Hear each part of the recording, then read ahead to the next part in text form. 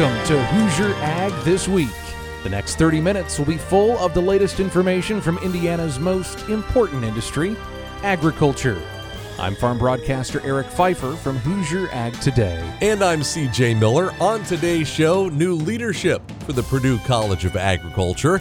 Also, how Purdue is collaborating with Huntington University on a dual ag degree program, and how professional chefs are getting creative with Indiana pork. We'll also get the latest Indiana farm forecast from Chief Meteorologist Ryan Martin, and Andy Eubank is here to discuss the week that was in the grain markets. Let's begin in Argentina. If you've been following grain market trends lately, you know the impact South American weather is having on futures prices.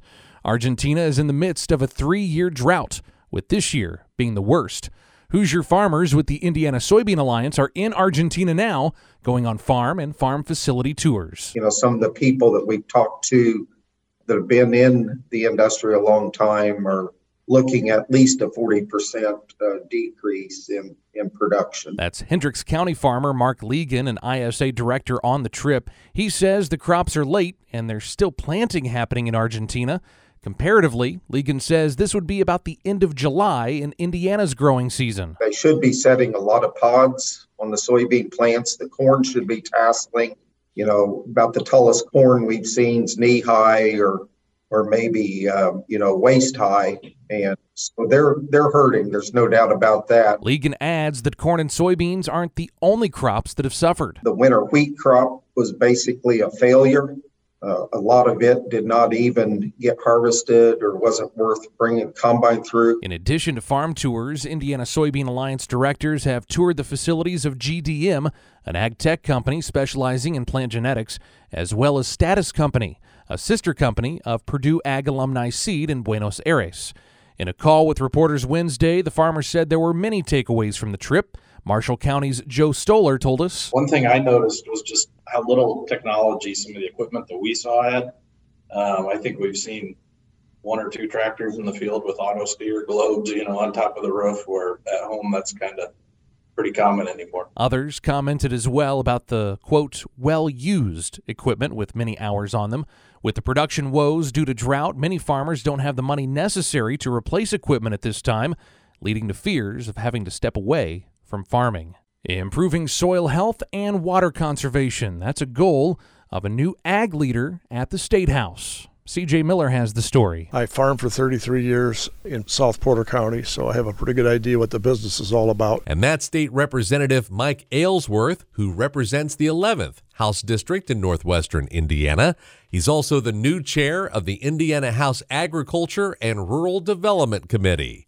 Aylesworth says one of his top priorities is improving soil tilth and water conservation across the state. I just see around in my own area, and when I farmed, farmers weren't very careful about doing tillage in the fall, and that exposed the raw soil to winter rains and runoff. As a result of that, the soil gets away from the farms and we're losing topsoil at an alarming rate. And after all, we're interested in food security in this country, and it's very important to keep the topsoil where it's at. That's why Aylesworth says he's written a bill to tackle that issue. A Water Development Commission bill that allows other areas of the state by watershed area to form their watershed commission. One of the goals is to look at topsoil erosion with watershed protection. That's one of our biggest problems is ag runoff, and we need to do a better job with that, keeping soil out of our streams. Among the other policies impacting rural development is increased accessibility to broadband. Although Aylesworth says he wants to see broadband readily available in all parts of the state, he adds it's going to take some time. It's just a very expensive process, and I liken it to the late 1930s when electricity was brought to rural America through the Rural Electrification Act in 1935. And our farm, for instance, we didn't get electricity where I live and where I'm the trustee of until the early 1940s. It takes a good number of years because it's so expensive.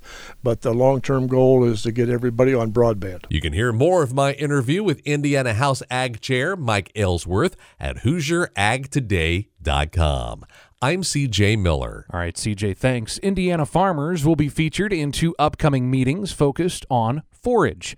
Our Elise Koning is here now to tell you about those meetings. The first is the annual meeting of the Indiana Forage Council on February 9th. It takes place in Columbus at Claas of America. Alicia Rogers, Indiana Forage Council president, says 2 hay producers who won top awards with the Hoosier Hay Contest will present. So Brock Kiesler and Matt Tobias will be talking about production, because they're both fairly decent-sized or large-sized hay producers, and then some of the harvest and marketing strategies that they use to help produce the high-quality hay. The meeting also includes a tour of the Claas Parts facility. So it's really a great opportunity for forage enthusiasts from across Indiana to kind of come together and network and hear from others and see kind of what's going on in the industry. Another gathering for forage enthusiasts is the Heart of America Grazing Conference, February 20th through 21st at the Ferdinand Community Center. Jason Tower is the superintendent of the Southern Indiana Purdue Agricultural Center. He says local, state, and national speakers will discuss topics such as soil testing, grazing management plans, and hay storage. One session features local producers with unique approaches to forages and grazing. Danielle and Aaron Walker from Washington County, our sheep producers, are going to talk about their operation. Ronnie Bain is from Spencer County, and he is a custom grazer with cow-calf operations. We're going to talk about custom grazing and managed grazing. And then Devin Churchill is from Harrison County. He and his father run a cow-calf operation and have made big improvements to the farm through managed grazing, so they're going to share their stories with us. Registration due dates for both events are coming up soon, so find more information at HoosierAgToday.com. I am Elise Koning. Thank you, Elise. Let's shift our attention now from farm news to the farm markets. And for that, I welcome in Andy Eubank. Hello, Andy. Hello, Eric. And after a nice run up on Thursday, the markets ended mostly lower on Friday. Settlements from Friday trade coming up. First market analysis, I secured that in the middle of Friday trade from Brian Basting at Advanced Trading. Brian, a mostly lower day throughout the day, although corn worked both sides of unchanged on Friday. But leading to the downside was the soybean market after a nice move on Thursday. What do you make of the sell-off? You had some good rains overnight, Thursday night, Friday morning, Andy, across soybeans in Argentina. Those beans have been suffering from dry weather for several months now, but that weather pattern appears to be changing a bit anyway. During the month of January, had much more rainfall, and now this rain overnight again, and now they're calling for some more rain next week across those areas, again, in Argentina, which have been dry. So, yeah, just enough to the weather market as we begin to wrap up January here, enough to weigh on the market a bit. How long does that continue, that we pay such attention to Argentina? And we had some Indiana farmers there this week who reported some pretty bad-looking crops in the areas they visited. Yeah, just a couple things I'd remind your listeners of Andy, is that, yes, there's no doubt that there has been some probably irreversible loss, although with beans it's not quite the same as it is with corn. Probably definitely some irreversible early planted corn losses here due to the hot, dry weather in Argentina. But remind your listeners, we're still trading above $15 a bushel in March, futures for beans, and so some of that's built in. But the other thing that's important to remember, Andy, is that really the pod set and pod fill stage, if you will, is February. The beans in Argentina in late January are about proximate to Midwest beans in late July. I would say the next 6 weeks. Stretch that into the double crop beans all the way to the first half of March. So you don't make or break a crop in Argentina in January, but you do in February. Brian Basting there, Advanced Trading economist at Advanced Trading. 309-664-2314, his number. On the Hat Friday farm market review. Very flat in corn, trying to work both sides of unchanged and finish that way. March up a half cent, 683. Unchanged May, 680. Beans down all day long. March 1509 and a half, 14 cents lower. May down a dime and a quarter at 1504 and a half. And Chicago wheat, March contract $7.50, a loss of 2.5 cents. The meats mixed. April live cattle, 160.82, up 30 cents.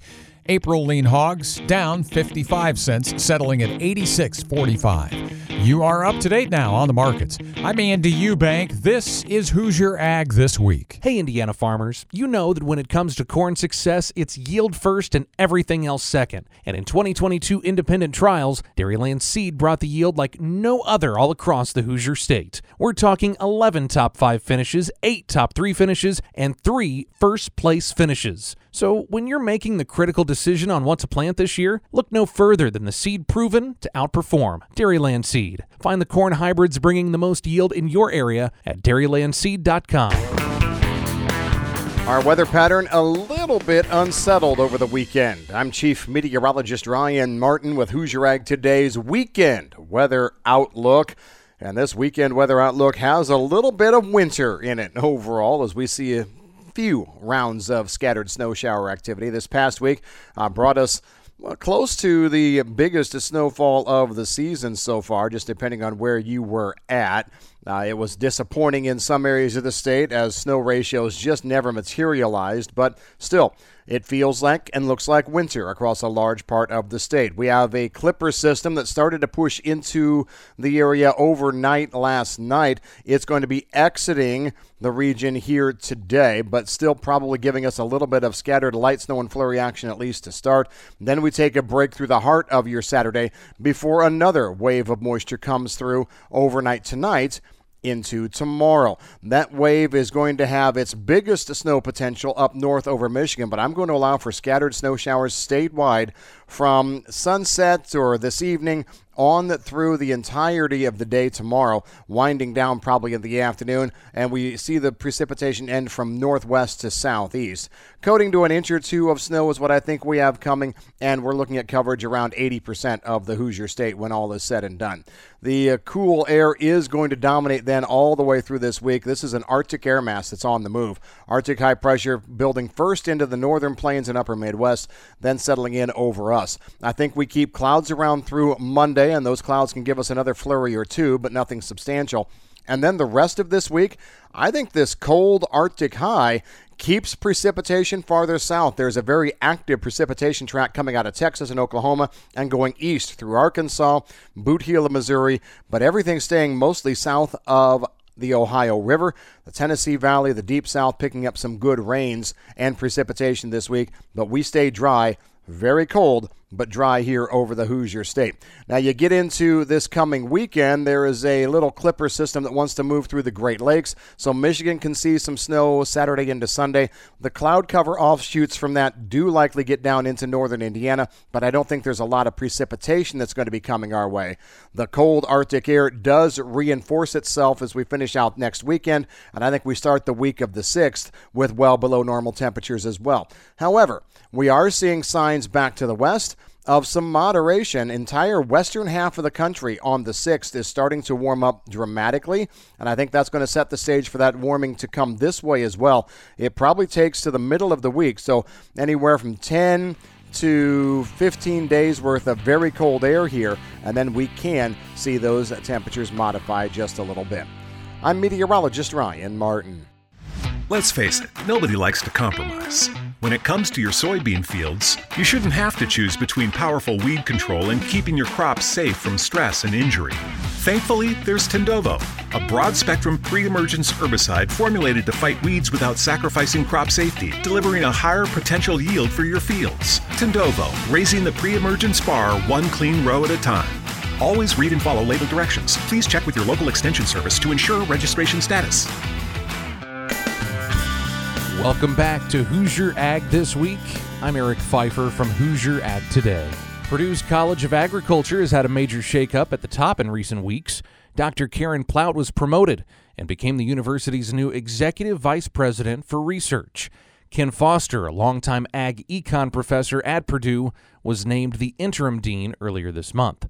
Foster told Hoosier Ag Today that the opportunity to lead one of the top-ranked ag colleges in the country and the world is humbling. You know, I grew up on a small farm in Indiana and came to Purdue as an undergraduate student, and fortunately there's some professors there who showed me that there is a career in academia, and here I find myself. But it's an exciting job too. I mean, there's just so many things going on in all the different disciplines. They're attacking the grand challenges of humanity food insecurity, sustainability, adapting to climate change, improving the livelihoods of people, and serving our youth around the state. One task facing Foster and the college is the Indiana legislative session already underway. A priority for this session is to secure more funding to refresh the Animal Disease Diagnostic Laboratory on campus. Also on Foster's agenda, Purdue Extension's present in every county in Indiana, and the people who are serving in those roles have not had additional funding toward their salaries from the state for some time. And so one of the things that we're hoping that we can do is improve the salaries, continue to attract great people to those jobs, because they're out there in the community helping to solve the community's problems. They're out there in the community working with the young people in those communities, helping them find brighter futures. And they're just a vitally important part of what we do in Purdue agriculture and a vitally important part of our state's livelihood. Next weekend, the Purdue Ag Alumni Association will welcome Boilermakers back to Tippecanoe County for their annual Purdue Ag Alumni Fish Fry. The event moved this year from the Indiana State Fairgrounds to the Tippecanoe County Fairgrounds. I'm looking forward to seeing old friends and connecting with new people and just having a good time, enjoying some good food, and I'm looking forward to hearing what President Mung Chiang has to say about agriculture. Parking is free. Tickets are $30 each. You can find a link to purchase your tickets at HoosierAgToday.com. Well, it sounds like an all-American success story. C.J. Miller reports now on how one Hoosier started building large, self-propelled sprayers on his own and grew that business into the largest manufacturer of mechanical drive sprayers in the world. So we actually started in a garage, really, primarily with one guy with the design. And that's Chris Phillips with Ohio Valley Ag in Greensburg, one of the dealers for Apache Sprayers, which is headquartered in Mooresville in Morgan County. Equipment Technologies is the company that manufactures Apache sprayers, which were first built in nearby Johnson County more than 25 years ago. Kind of started in Trafalgar, moved over into Mooresville, probably around 98, 99 time frame with one building. Since then, we've expanded to two buildings, so we have one manufacturing facility and then we have a distribution facility over there as well. Chris says with the purchase of every new Apache sprayer, you're helping more than 130 Hoosiers who work for the Morgan County Company. Not only that, Apache has a good background of using local vendors even for a lot of our parts. I've got an Apache owner that his son owns a machine shop. They do parts for Apache. What makes Apache sprayers stand out from the competition? The main difference would be the simplicity of the sprayer. We're light, we're simple.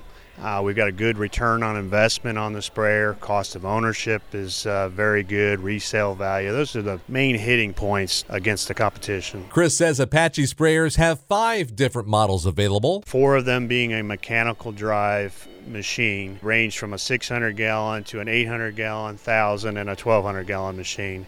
And then we also have a 5th model that is a high-clearance sprayer that's actually adjustable crop clearance to get into those corn fungicide applications. How's the best way to purchase a new Indiana-made Apache sprayer? Depending on where you're at, we go through dealerships across the country, but you can always get to etsprayers.com and they'll direct you to the right dealer to get you set up. You can find that link and read more at HoosierAgToday.com.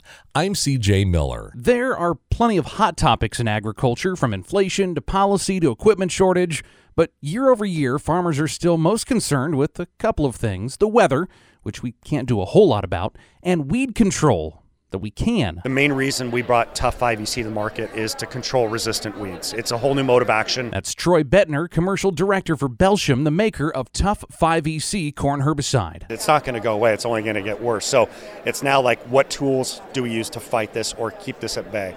And so Tough 5EC, we brought that to the marketplace for growers to put in their tank to help fight that resistance, get better weed control, which means better yields, better return on investment. Bettner says Tough 5EC is especially effective on pigweeds, Palmer amaranth, water hemp, common lamb's quarters, and other broadleaf weeds. It's a contact herbicide with a wide application window. Tough can fit in a burn down, before they're going in with their crop, or as a post-emergent application when they're already going through with their herbicides, putting Tough in the tank. Because, all the universities and all are now saying we have to use multiple modes of action in a tank. It's not just one product anymore. You need multiple products go in.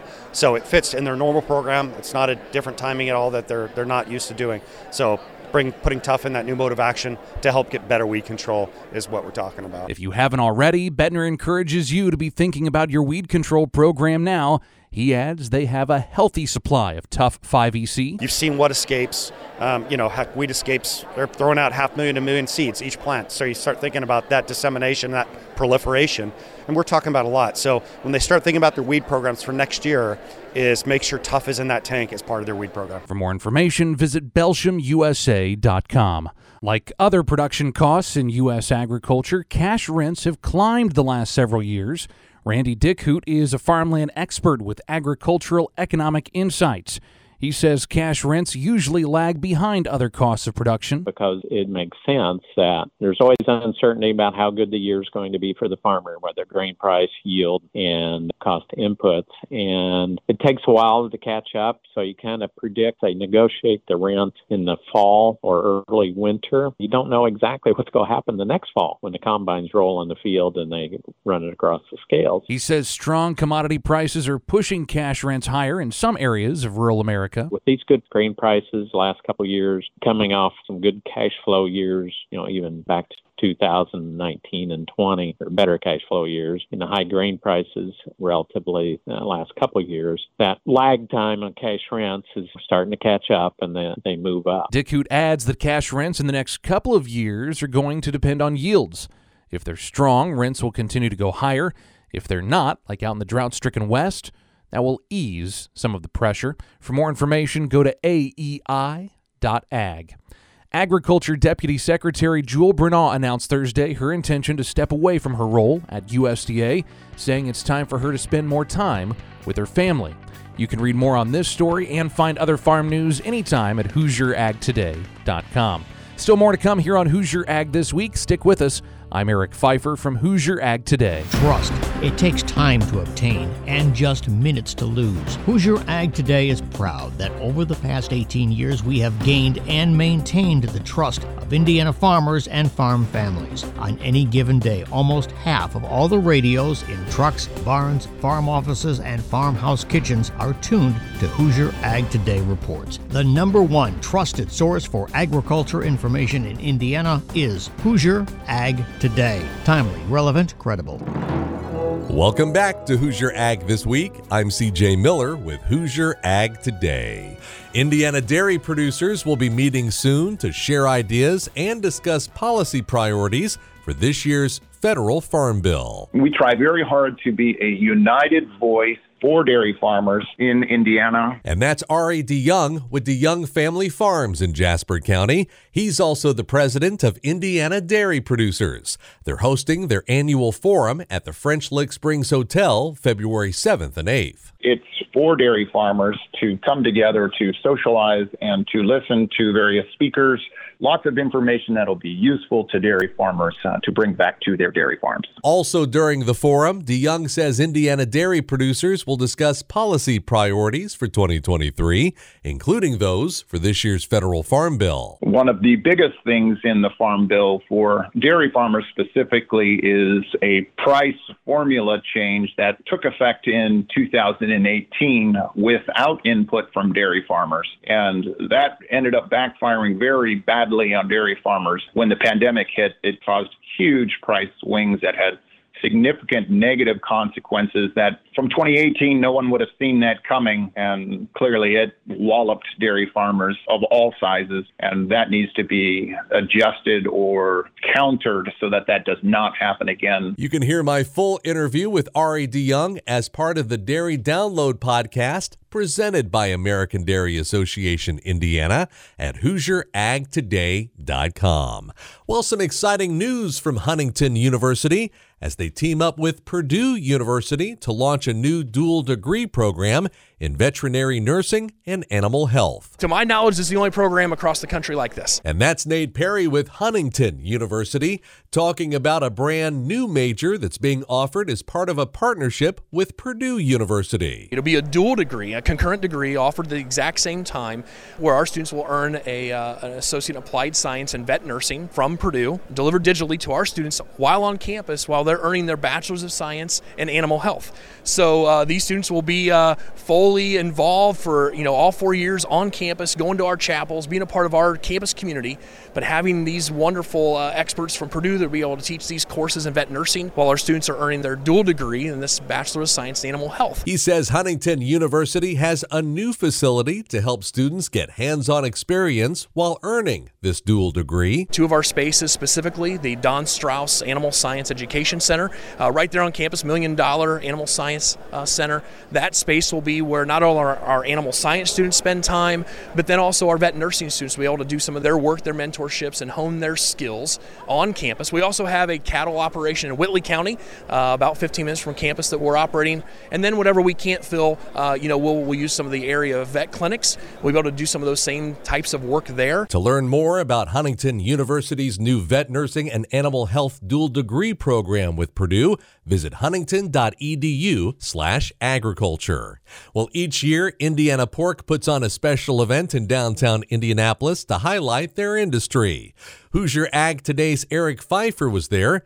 He even dressed up and wore a tie for their fancy event. A comfy pork belly on yeast cornbread and gooseberry jam. I have prepared a ossobuco style pork shank. It's called ramen, all pork, no nudes. So it's crispy pork belly, a meatball that is ground bacon and ground pork, all tossed in a ramen demi sauce, and then crispy pork rinds and pickled cucumbers. Those were just a few of the dishes of many from professional chefs at Tuesday night's Taste of Elegance at the Indiana Roof Ballroom.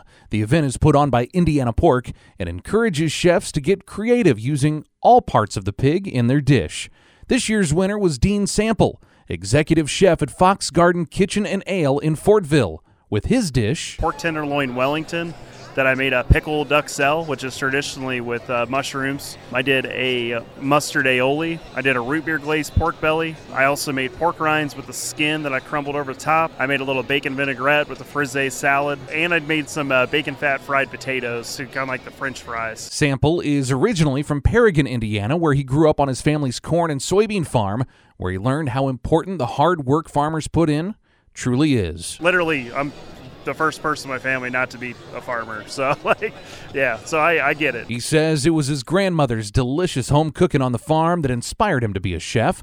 Sample really enjoys cooking with pork. The one thing I love about pork is how versatile it is. So, I mean, if you have a cut like a pork chop versus ham, or a ham hock to accent some green beans, or a pot of beans versus the main stage of a pork chop, or pork belly or pork cheeks when you get into more obscure cuts. I mean, there's not really any other animal that has that many different kinds of textures and flavors within one animal. Sample won a $1,000 cash prize from Indiana Pork and will continue to work with them on future cooking opportunities.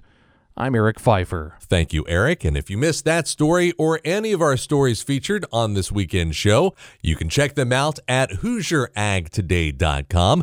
Don't forget to like us on Facebook and follow us on Twitter at Hoosier Ag Today.